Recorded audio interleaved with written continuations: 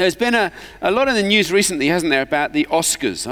We're not very good. Lindsay and I actually, neither of us are very good. We've got no idea which actors or actresses do what, where, when, and why. We're completely useless when it comes to any quiz on that basis.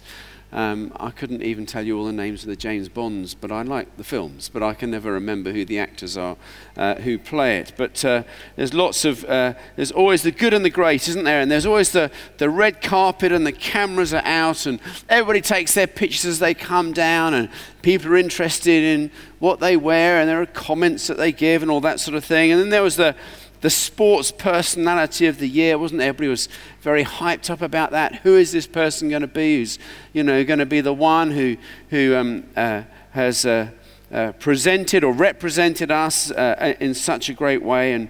And lots of us, especially the cyclists around us, were thrilled that Bradley Wiggins won that award. Imagine, though, if that happened in the Christian world. The Oscars for the greatest Christian of the year. You get all the bishops and the archbishops lining up and, all of that and all the things. Imagine that happening. It wouldn't ever happen, but imagine it happening. So I just should say at this point, really pleased to say that the new Archbishop of Canterbury, Justin Welby, is signed up to come to New Wine LSE our week. So you'll get to hear the new Archbishop who come to New Wine. He's a lovely, lovely man. And before he got so high up in the echelons of the Church of England is a good friend. So it's quite nice to have someone who we know is in that role. So you'll get to see him if you come to New Wine this year. But imagine the Oscars, the award for the greatest Christian of the year. And as the envelope was opened and the name read out, there would be looks of bewilderment on everybody who was there. Because I'm pretty sure whoever's name was in there wouldn't ever think of attending such a thing and probably would be unknown by everybody else. Why do I bring that? Well, that's a little bit about what today's passage is about.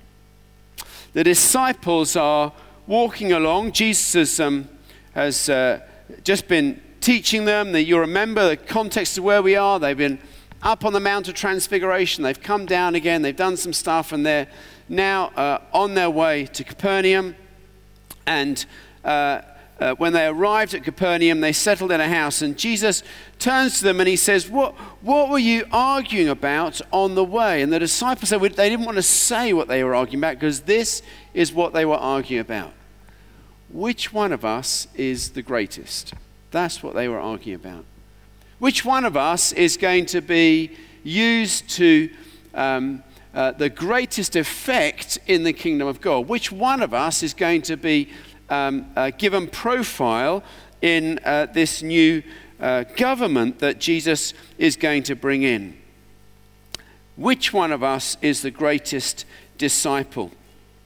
You see, the disciples had thought that Jesus was going to be a political Messiah, that he was going to undo the reign of the Roman Empire in Palestine. He was going to free the Jewish people of the rule of another country into their community and restore again their own kingship. And they were looking for and hoping for this Messiah to come. Jesus' ministry has been building. They've been working towards something. They've sensed a change in the atmosphere, in the approach that Jesus has to what he's doing. Something is afoot. And they're walking toward Jerusalem. So something's going to happen here. And they're going, so when we get there, I suspect they're saying, when we get there, and he's made king, because there's quite a movement of people behind this now, we're going to be the cabinet. And they're probably arguing about who's actually going to be the Chancellor of the Exchequer, who's going to be the foreign minister, who's going to be the minister for education, what positions are we going to have in this new rule and reign that Jesus is going to bring in. The disciples, you see, they didn't really get it. And it's understandable, isn't it? Because we read the gospel story, we read the Bible post death, resurrection, and ascension of Christ and the gift of the Spirit. So we read it through a lens where we understand what's gone on. We understand what it's all about. The disciples, they didn't understand it at all. And they didn't understand that the death and the resurrection of Christ were a really important part of the journey.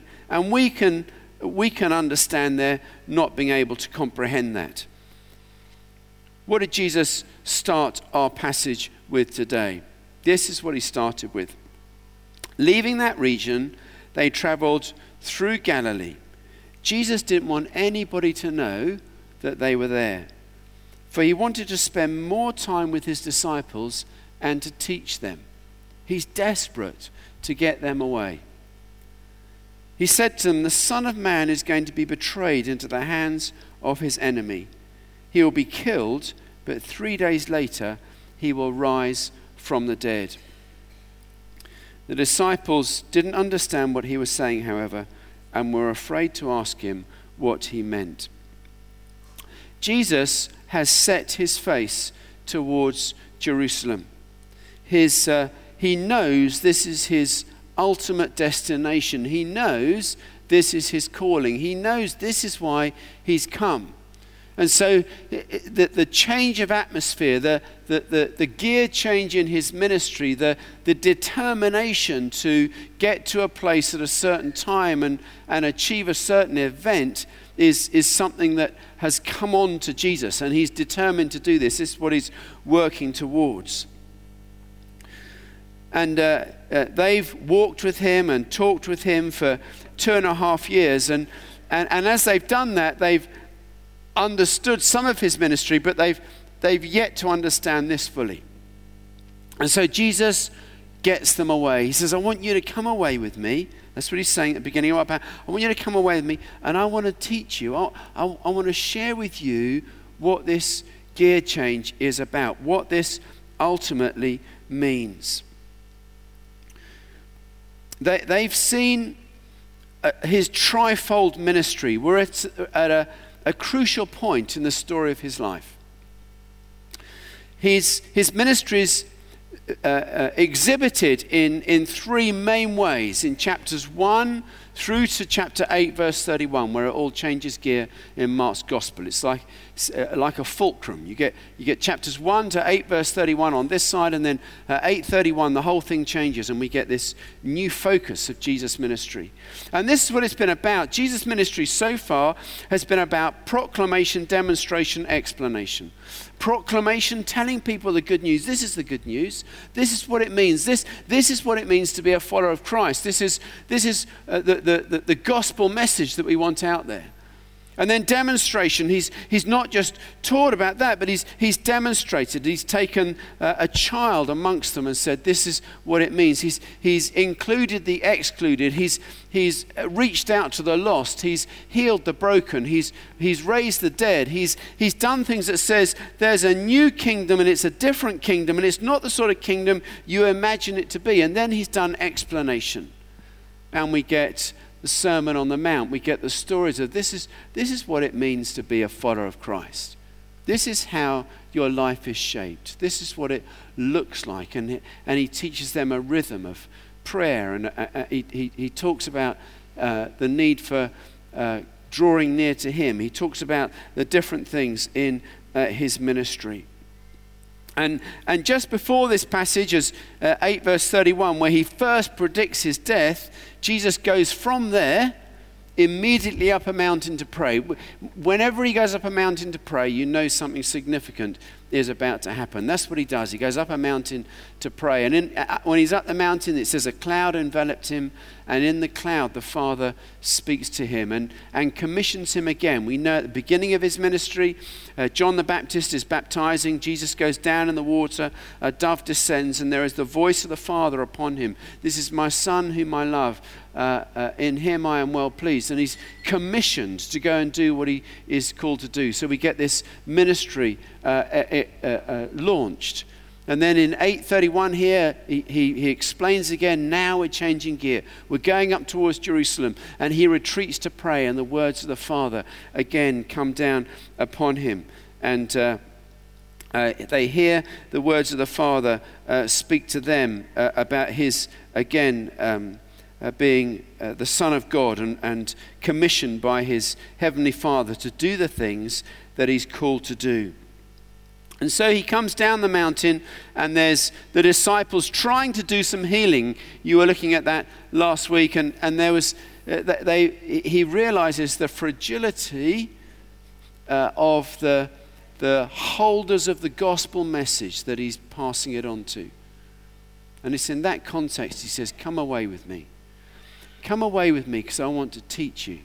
Come away with me so I can show you. Come away with me so I can explain to you what this kingdom is all about. And so they come away with him. And he says, I've told you this before, but let me just tell you again. We all need that, don't we? We need telling more than once. Do you need that? Someone says something, and I need to tell you again. I need to tell you again. Wouldn't it be good if you did this? I'm sure that I'm not the only husband in a home who's told many things, some things many times before they get done. I wonder if you could just do that. I wonder if you've remembered that you might just do that. Did you remember that you said you'd do that?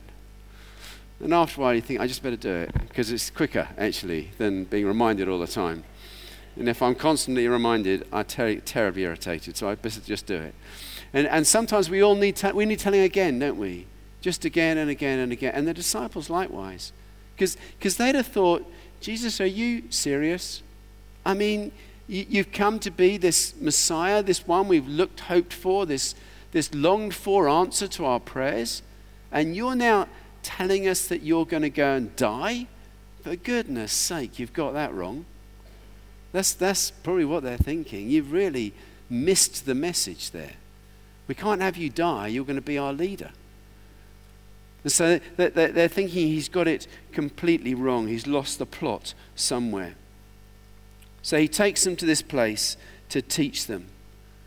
And from that place, there's a change of gear and a change of understanding. And as he asked them, what were you talking to one another about? They didn't want to tell him. They didn't want to say, well, we're just arguing about who's going to be the chancellor. They didn't want to say that.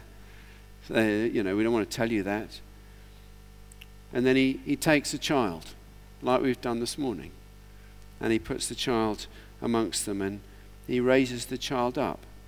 Now there's something very important about that, and I'll come to that in a minute. But this passage is all about greatness. It's all about greatness. It's about the disciples saying, we're the greatest, or who's the greatest, which one of us is the greatest. And then it's about Jesus saying, no, this is the way to greatness. This is what it means to be the greatest. And I think the passage says two things.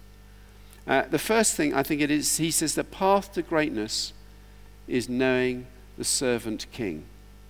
And the second thing is that the path to greatness is through our own acts of service. Let me just explore number one for a few moments. The path to greatness is knowing the servant king. See, in this passage we see that Jesus takes the disciples away on his own and he teaches them. He teaches them again about his death. He talks to them about what it means to know him and understand him, what it means to be a follower of him. He teaches them so that they would see the world through his eyes.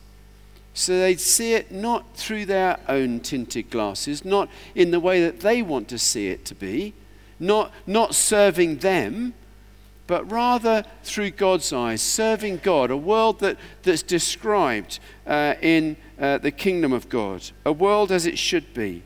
He says, I want you to see through God's eyes. I want you to love with God's heart. I want you to look at people and see them as God would see them. And long before he gets to Jerusalem, he describes what's going to happen to him when he gets to Jerusalem. He says, look, I'm going to be arrested. I'm going to be tried. I'm going to be crucified, and I'm going to be killed. And he says, I'm doing it for you. I'm doing it that you would know the riches of God in your own life. 2 Corinthians 8 verse 9 says this, for you know the grace of our Lord Jesus Christ, though he was rich, God's own son, with everything, nothing lacking in his life, yet he became poor, a child born, as we've just remembered at Christmas, become human for us. Though he was rich, yet for our sake he became poor, so that through his poverty we might become rich. He came to sacrifice himself that we might know the riches of the kingdom of God. Mark 10:45, I've said this so many times here. I don't know if one is allowed to have a favourite verse in Scripture. I don't know if that's allowed, but this is my favourite verse. For even the Son of God did not come to be served, but to serve and to give his life as a ransom for many. That's what Jesus came to do. It's not at all about greatness. He came to serve, and he says, to serve you've got to know me, the servant king. He says to the disciples, I'm not coming to be this political emperor that you think I might be. I'm not coming to rule and to reign in that way. I come as a servant. I come as a servant. And he says your first step on the path to being a great disciple is by being a disciple of mine. And a disciple of mine is not about greatness. A disciple of mine is somebody who will give it all up for somebody else. Jesus is basically telling them that he gave up everything he had so that we could have. He's saying if you want to be great, then it's about knowing him, trusting him, living your life for him. His kingdom is not one that will bring riches and glory and honor here on earth. It's not a kingdom that will do that. But you will see people ultimately receive the riches of heaven and the life of the kingdom of God. I had the joy yesterday of meeting a guy who I led to the Lord many years ago. And he came up to see me, and we had this conversation. And it's just one of those moments you think, I know you, but I can't remember your name. You know those moments? And it's really difficult. When you're a minister, it's really difficult because you meet so many people.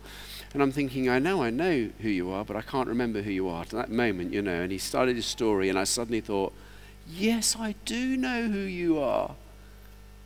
And I remember his story so well because he was away on business for 6 weeks. And in those 6 weeks, his partner, Claire, became a Christian. And they were living together, and she became a Christian. And when he came back away from business, she decided to move out of their double room into the spare room. And he came home and said, what's been going on? And she said, well, I've been going to church, and we're going to get our lives right. And he came to see me, and my goodness me, he was cross. And we had lots of conversations. And I met him at lunchtimes during his work. And on the green in Richmond, one sunny lunchtime, with a sandwich from Marks and Spencer's, he gave his life to the Lord. He's now a senior director of a company. And he was saying to me, Mark, I've got a funny feeling God might be calling me into ministry. This is 10 years on. He's saying, but I'm worried about giving up all that I have to do the sort of thing you do. And I was able to say to him, it's the most marvelous thing in the world. You'll never be rich, but you'll always be satisfied. You'll never have everything, but you'll always have enough. There's something so terrific about saying, I put the Lord first in all things. I had the joy of taking their wedding here But shortly after he'd come back from his trip, they needed to get married very quickly. The path to greatness is about knowing the servant king. The path to greatness is about knowing the Lord. That's what he's saying. To be a great disciple is to know me. It's to love me. It's to reflect me. And look at his ministry. His ministry was one that just stretched out to the broken. It wasn't one that looked for high acclaim. It wasn't one that sought the adulation of others. In fact, he warns against that in Luke chapter 12. The Pharisees, it says that there are thousands of people gathering, and they're all gathering around the Pharisees, and all sorts of stuff's going on. And Jesus says to the disciples, he says, look, beware the yeast of the Pharisees. Beware their hypocrisy. He says they live their lives for the cheers of the crowds around them. He says you're not to do that. You're to live your life for the audience of one. You're to live your life for the cheer of the King only. That he would look upon you, our Savior would look upon you and go, well done, good and faithful servant. Well done, because you're living your life not that others would cheer you on, you're living your life that Jesus would cheer you on. You're living your life to make a difference for the King and for his kingdom. So he says the path to greatness begins by knowing the servant king, not some great political power, but knowing the servant king. And secondly, if that's true, it's hardly surprising, is it? The path to greatness is through service itself. So many people think that, being great is about promoting oneself. It's about presenting in a certain way. It's about bringing your skills and influence to bear on society. And they're so true that we do raise people up who do that. We praise them for what they do. But Jesus says that's not true greatness. He says the path to true greatness is actually through being a true follower of him and then through serving others. It's actually about putting other people first in all things. I think that's such a challenge in our lives, to put other people first, to think of their needs before our own. Jesus demonstrated it, didn't he, on the cross? He says, greater love has no man than this, that he laid down his life for his friends, and I call you my friends. And then he laid down his life for us. He says, I will put you first in all things. He gave it up, all up for us. And he says, if you follow me, you've got to give it all up for somebody else. You've got to ensure that somebody else is promoted through your life. He says it again in Matthew 19. He says, if anyone will be first, then he has to be the last of all and servant of all. The thing about this is that it just doesn't sound right in our society. It sounds topsy-turvy. It's the opposite to what our society would teach. It's the opposite to so often what our family and friends might tell us.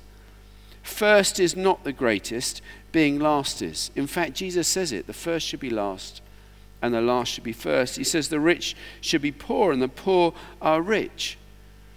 So humbling when we were in Mozambique in November, just being out there with people who had nothing, and yet they gave everything. They brought out of their nothing and they gave to us who had everything out of their nothing. They brought it out. We had to find ways of giving it back so that it found its way back into that community, because we didn't need it. And the leader we were with at the time, the pastor, we were at one place, we'd done a little thing and done a little talk and a few little things. And then when they came and did presentations, they presented us with chickens. That was such fun, live chickens. You get those, flipping. And then they presented a goat, and so you're holding this goat. It's a lovely goat. And then they came and they brought a basket up, and it had money in it. And the pastor we were with, he said, I've never seen that before in my life, because these people haven't got any money. And it was a basket full of money. And we had to make sure that the money went back into the community, because we didn't need it. They needed it more than we did. But what they wanted to do was they said, we want to give to you. And Jesus says that's greatness. Greatness is saying, with my life, I want to give to somebody else. With my life, I want to bless somebody else. With my life, I want to serve somebody else. And then he goes on to the disciples. They've been arguing along the road, who's the greatest? And Jesus just takes a child. A child. Now you have to understand that a child in those days had no standing in society. It's not like today. Today we look after children so well. They have the highest priority and standing in society. We ensure their education and their health and everything else is well looked after. It's fantastic. That's the right way. But then they had no standing, no voice. They were a real nuisance, they thought. Especially if they were female. We just want the males. There was a whole thing about that. And Jesus, in that context, he takes a child into their midst. And he says, anybody who welcomes a little child like this, on my behalf, welcomes me. And welcomes not only me, he says, but you welcome the Father who sent me. He's saying to his disciples, who are arguing about who is going to be the greatest, he says, the greatest is the person who will reach down the lowest. The greatest is the person who will find somebody to serve. The greatest is the person who will give to that person in need.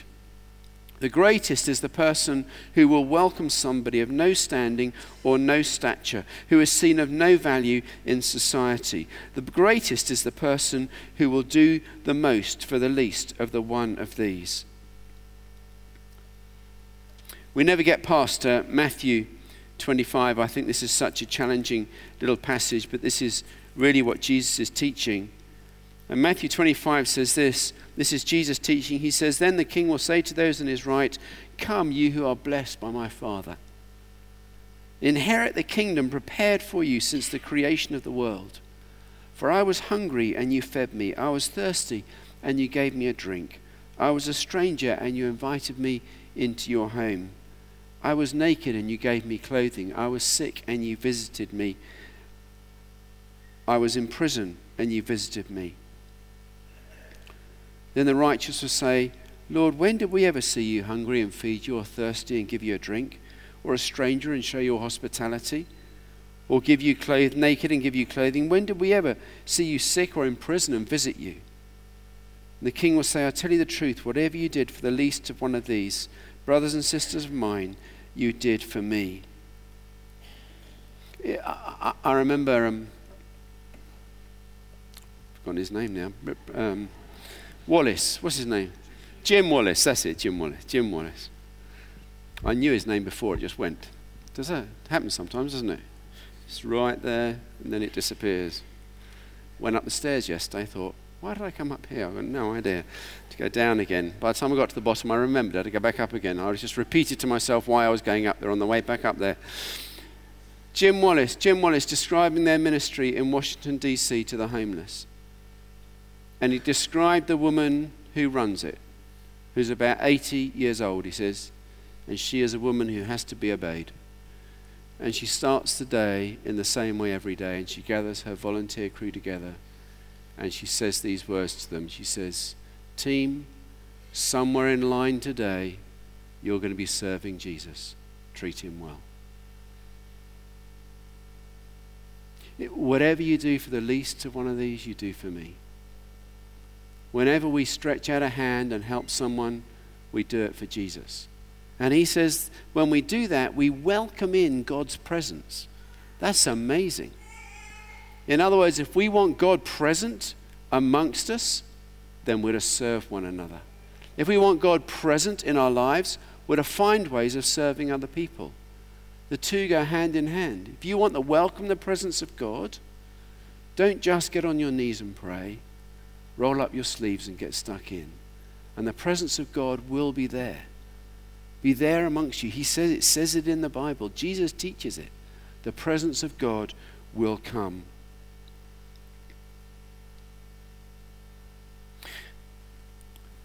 There's a campaign being released this week. It's all the aid agencies are doing it, and we're going to be doing some stuff on that as a church together. It's called If. And the basic premise of the campaign is this. There's enough world in the food for everyone, but not everyone has enough food. And it's asking some ifs. And it's while David Cameron's got the chairmanship of the G8 summit and is able to influence it in a certain way, if we can raise up the needs of the poorest, if we can petition against corruption, if we can ensure that companies really are paying the taxes that they should be paying, if we can ensure that certain things are put into place, then maybe we could eradicate poverty. I don't know if we can fully eradicate it, but we can make a big dent in it. And if Wilberforce could end slavery, what might we do if we work together to end poverty? It's an if. And you know, all it relies on, it just relies on you and I saying, we're in. We'll be counted. We'll be included. And we'll find some way of serving those who need serving. So I guess the question for all of us from this is, are we serving? Have we found a place to serve? Are we putting others before ourselves? There's a great challenge there. I think it's about living a life of humility. Jesus did that. I don't know if you're on Twitter. I really enjoy Twitter, and a friend of mine tweeted this week, and I retweeted his tweet. If you're on Twitter, there's a St. Paul's Twitter, and I'm on Twitter as well. But he did a tweet. Miles Tulin, his name is, and he did a tweet, and it said, "Humility is very shy. If you mention it too much, he runs away." I retweeted. I thought that's a lovely tweet he did. But actually, Jesus demonstrated humility. He says, greatness is about getting down with your sleeves rolled up and getting your hands stuck in and making a difference in society. It's what Jesus demonstrated in his life, and it's what he calls you and I to do. Friends, in the kingdom of God, greatness is not achieved by the world's standards, but rather it's achieved by knowing Jesus and then reflecting him in a life of service. Greater love has no man than this, than he laid down his life for his friends. And Jesus, like us, like he laid down his life, he asks us to lay down our lives and serve those most in need. Now, I don't know about you, but I find that quite challenging. And there may be a place in your workplace where this week you could serve somebody. Maybe you could take somebody a cup of tea. You know, that person in the office who's been a real pain recently? Maybe you could just take them a nice cup of tea one day and say, this is for you. Just to love them a bit and see if that changes things. Maybe you could do something you don't normally do. Maybe you could take out the rubbish or whatever it might be, but you could find a way of serving even in that context. Maybe you find a way of serving at home, doing something you don't normally do, finding a way of blessing your home. Linz and I were teaching once, and someone went back from one of our teaching, and he'd never done any ironing in all his life, and he decided he was going to do the ironing while his wife was out that night. And she came home and she said, he said, I've done all the ironing. And she looked over and she said, but the ironing's still in the ironing basket. He said, no, I ironed everything in that bag. She said, that's the jumble sale basket, darling. It's true.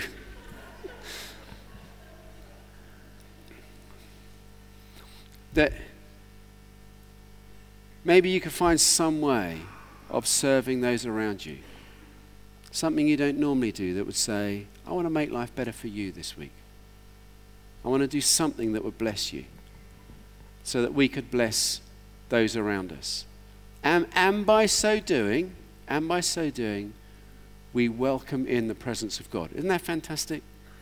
Do you know, by serving one another in our homes, in our offices, in our schools, in our workplace, wherever we are, by serving one another, we invite God into that place.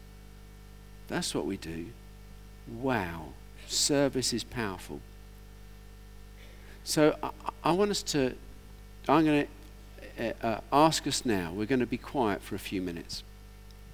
And I want you to imagine your friends and your family and your workplace or wherever it might be. There'll be an opportunity to respond in ministry later, but I want you just in these few minutes to ask God to speak to you and just say, Lord, how might I serve this week? How in my place, my context, my life, might I this week, through the way in which I live, welcome the presence of God in to those that I'm in relationship with? Is that okay? So let's bow our heads quietly, shut our eyes, and just in this moment, ask the Lord to speak to us.